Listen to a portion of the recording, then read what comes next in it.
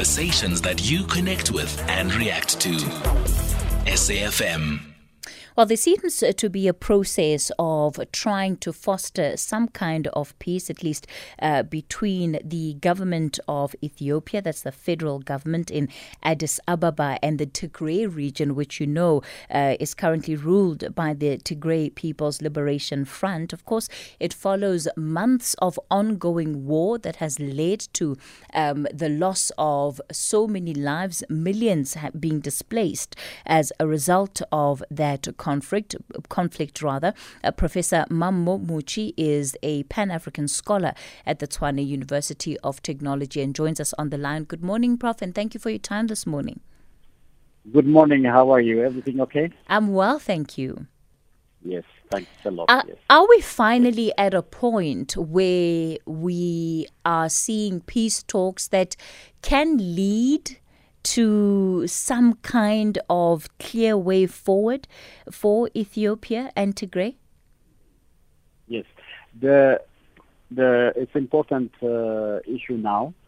They say that both sides say they have accepted to negotiate now, but the actual peace talk, the negotiation, has not taken place yet. They said they may do it at the end of June or the beginning of July, the first week of July. So, but so far exactly direct negotiation between the leaders of the Tigray People's Liberation Front and the federal government of Ethiopia have not taken place. I think if there's going to be negotiation, there should be negotiation that includes all the actors. And I think it's very, very important. There are many, even in Tigray, there are different political parties that are. There's the Tigray Independence Party, and there's also another. There are different groups, like about 3 or 4 parties also that have, and then the Tigray People's Liberation Front. Then on the Ethiopian side, there's also the different movements like the Oromo Liberation Front. Yes, there's also Amara. All the different ethnic groups, they all are there. So because we have this problem, and because they created in the Constitution, Article 39 says every nation, nationality, and the people in Ethiopia, they have an unconditional right to self-determination, including the right to secession. Because what you have is the country has been almost divided and, really in a difficult situation. So if they have to negotiate, they even have to negotiate the Constitution. A new Constitution has to be drafted where all of them can come together. Peace and stability and security could be established. That's what my suggestion is. As far as you can see, what is the likelihood of secret talks, as has been alleged, taking place between the two parties? Because we had the Prime Minister Abiy Ahmed telling his parliament just last month that yes, they want peace, but it doesn't mean that there are any secret negotiations that are taking place. And this shows the extent to which the speculation around the secret negotiations has also reached the ear of the Prime Minister, something he's concerned about enough to at least have addressed. Yes, you're right. But as you rightly said, the Prime Minister said there has not been a secret negotiation between Debretsion, who is the Tigray Liberation, the guy who was elected when the Tigray tried to run the elections, when the Prime Minister of Ethiopia said because of COVID he cannot run the election. They ran their own election and they elected their own leader and president. Now he is the president of the elected government in Tigray. Then the government of Ethiopia, the federal government, also created a transitional government, which excludes those that were elected. Now the transitional government is now also out when the ceasefire happened, when the unilateral ceasefire was declared by the federal government. So that left. Now the new in Mekelle, the capital, we have the elected one, which is Debretsion. Now they say that he and Debretsion and the prime minister in Nigeria, they had a secret talk. But the prime minister publicly said, as you rightly said it, in parliament, no, that's not true. But what he said, which is quite interesting in that parliament, is that he is open for negotiation. He even said, every bullet that is shot is like $1 lost, he said. So, yeah. So the whatever victory, what is won in the battle, is better also, confirmed with peace and negotiation. So something like that is what has been. In terms of ideas, in terms of expressing these things, they are all good.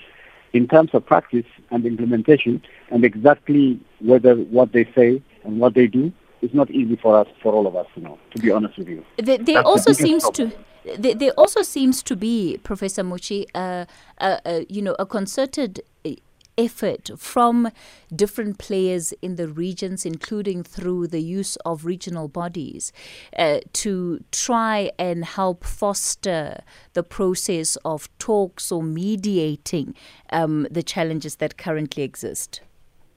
Yes, they now are saying that Uhuru Kenyatta, they said the Kenyan president, should be, they want him to facilitate the negotiations. But the Tigray People's Liberation Front says openly, saying that they would prefer Kenya, also the United States. Yeah, and in the letter he wrote, the president, this Debretsion, he said Kenya will support the United States, also United Nations and others can support, but the negotiation should happen. That's what he said. But they are now saying also that they are contacting the Prime Minister of Ethiopia also to enter into this negotiation. Whether they will do it, the other problem is the African Union. The Ethiopian federal government says they would like the African Union to engage, but the Debretsion, the one from Tigray, says no, the African Union. The reason is the current chairman of the African Union, initially when the Ethiopia attacked, the Ethiopian government attacked the Tigray, he says he supported it. Because of that, he doesn't trust him, kind of thing. So they don't trust the African Union. They prefer Uhuru Kenyatta from Kenya with support from the United States. That's what they are saying. So what it means is, from what you're saying, is that they have not yet agreed who should participate, both in terms of them, if they want really peace and security. It's not only the Tigray People's Liberation Front and the federal government. There are many actors also that are engaged, and they are in different parts because the country has so many military forces, militias, everything like that. So there must be a real, genuine, overall unity. All of them have to come. And there should be also the international access, the regional access, all right, and the local access, all have to come together. But the other problem we also have is the Grand Renaissance Dam. We have Egypt, Sudan. You will not believe the conflict is so many, and they get engaged.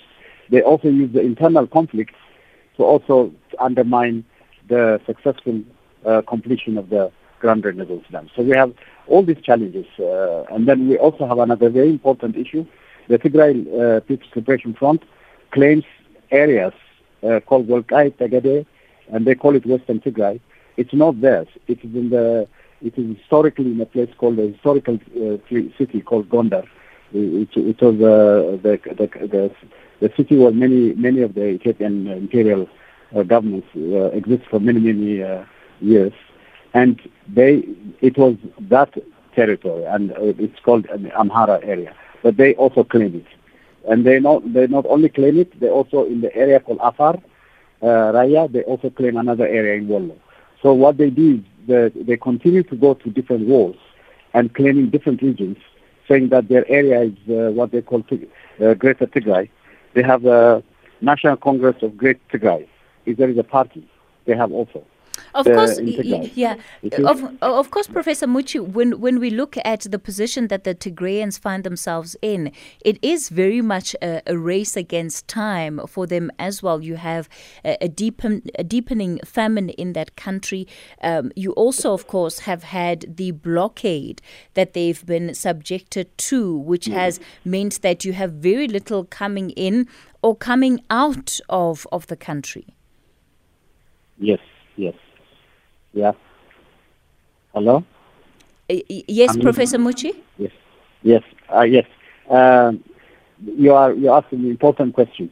The crisis, the humanitarian crisis, and also as you rightly put it, food, the famine, and many of these things are serious. In fact, since this war took place from November 2020 to now, we're told, how many, over millions have suffered, very much. It's incredible, the kind of thing that has been happening. Now, in fact, in this negotiation, and to bring peace and stability and security, the key thing that must be done is also to avoid any war means more humanitarian crisis also in a place where they are, in all areas. Because of that, the war must be stopped.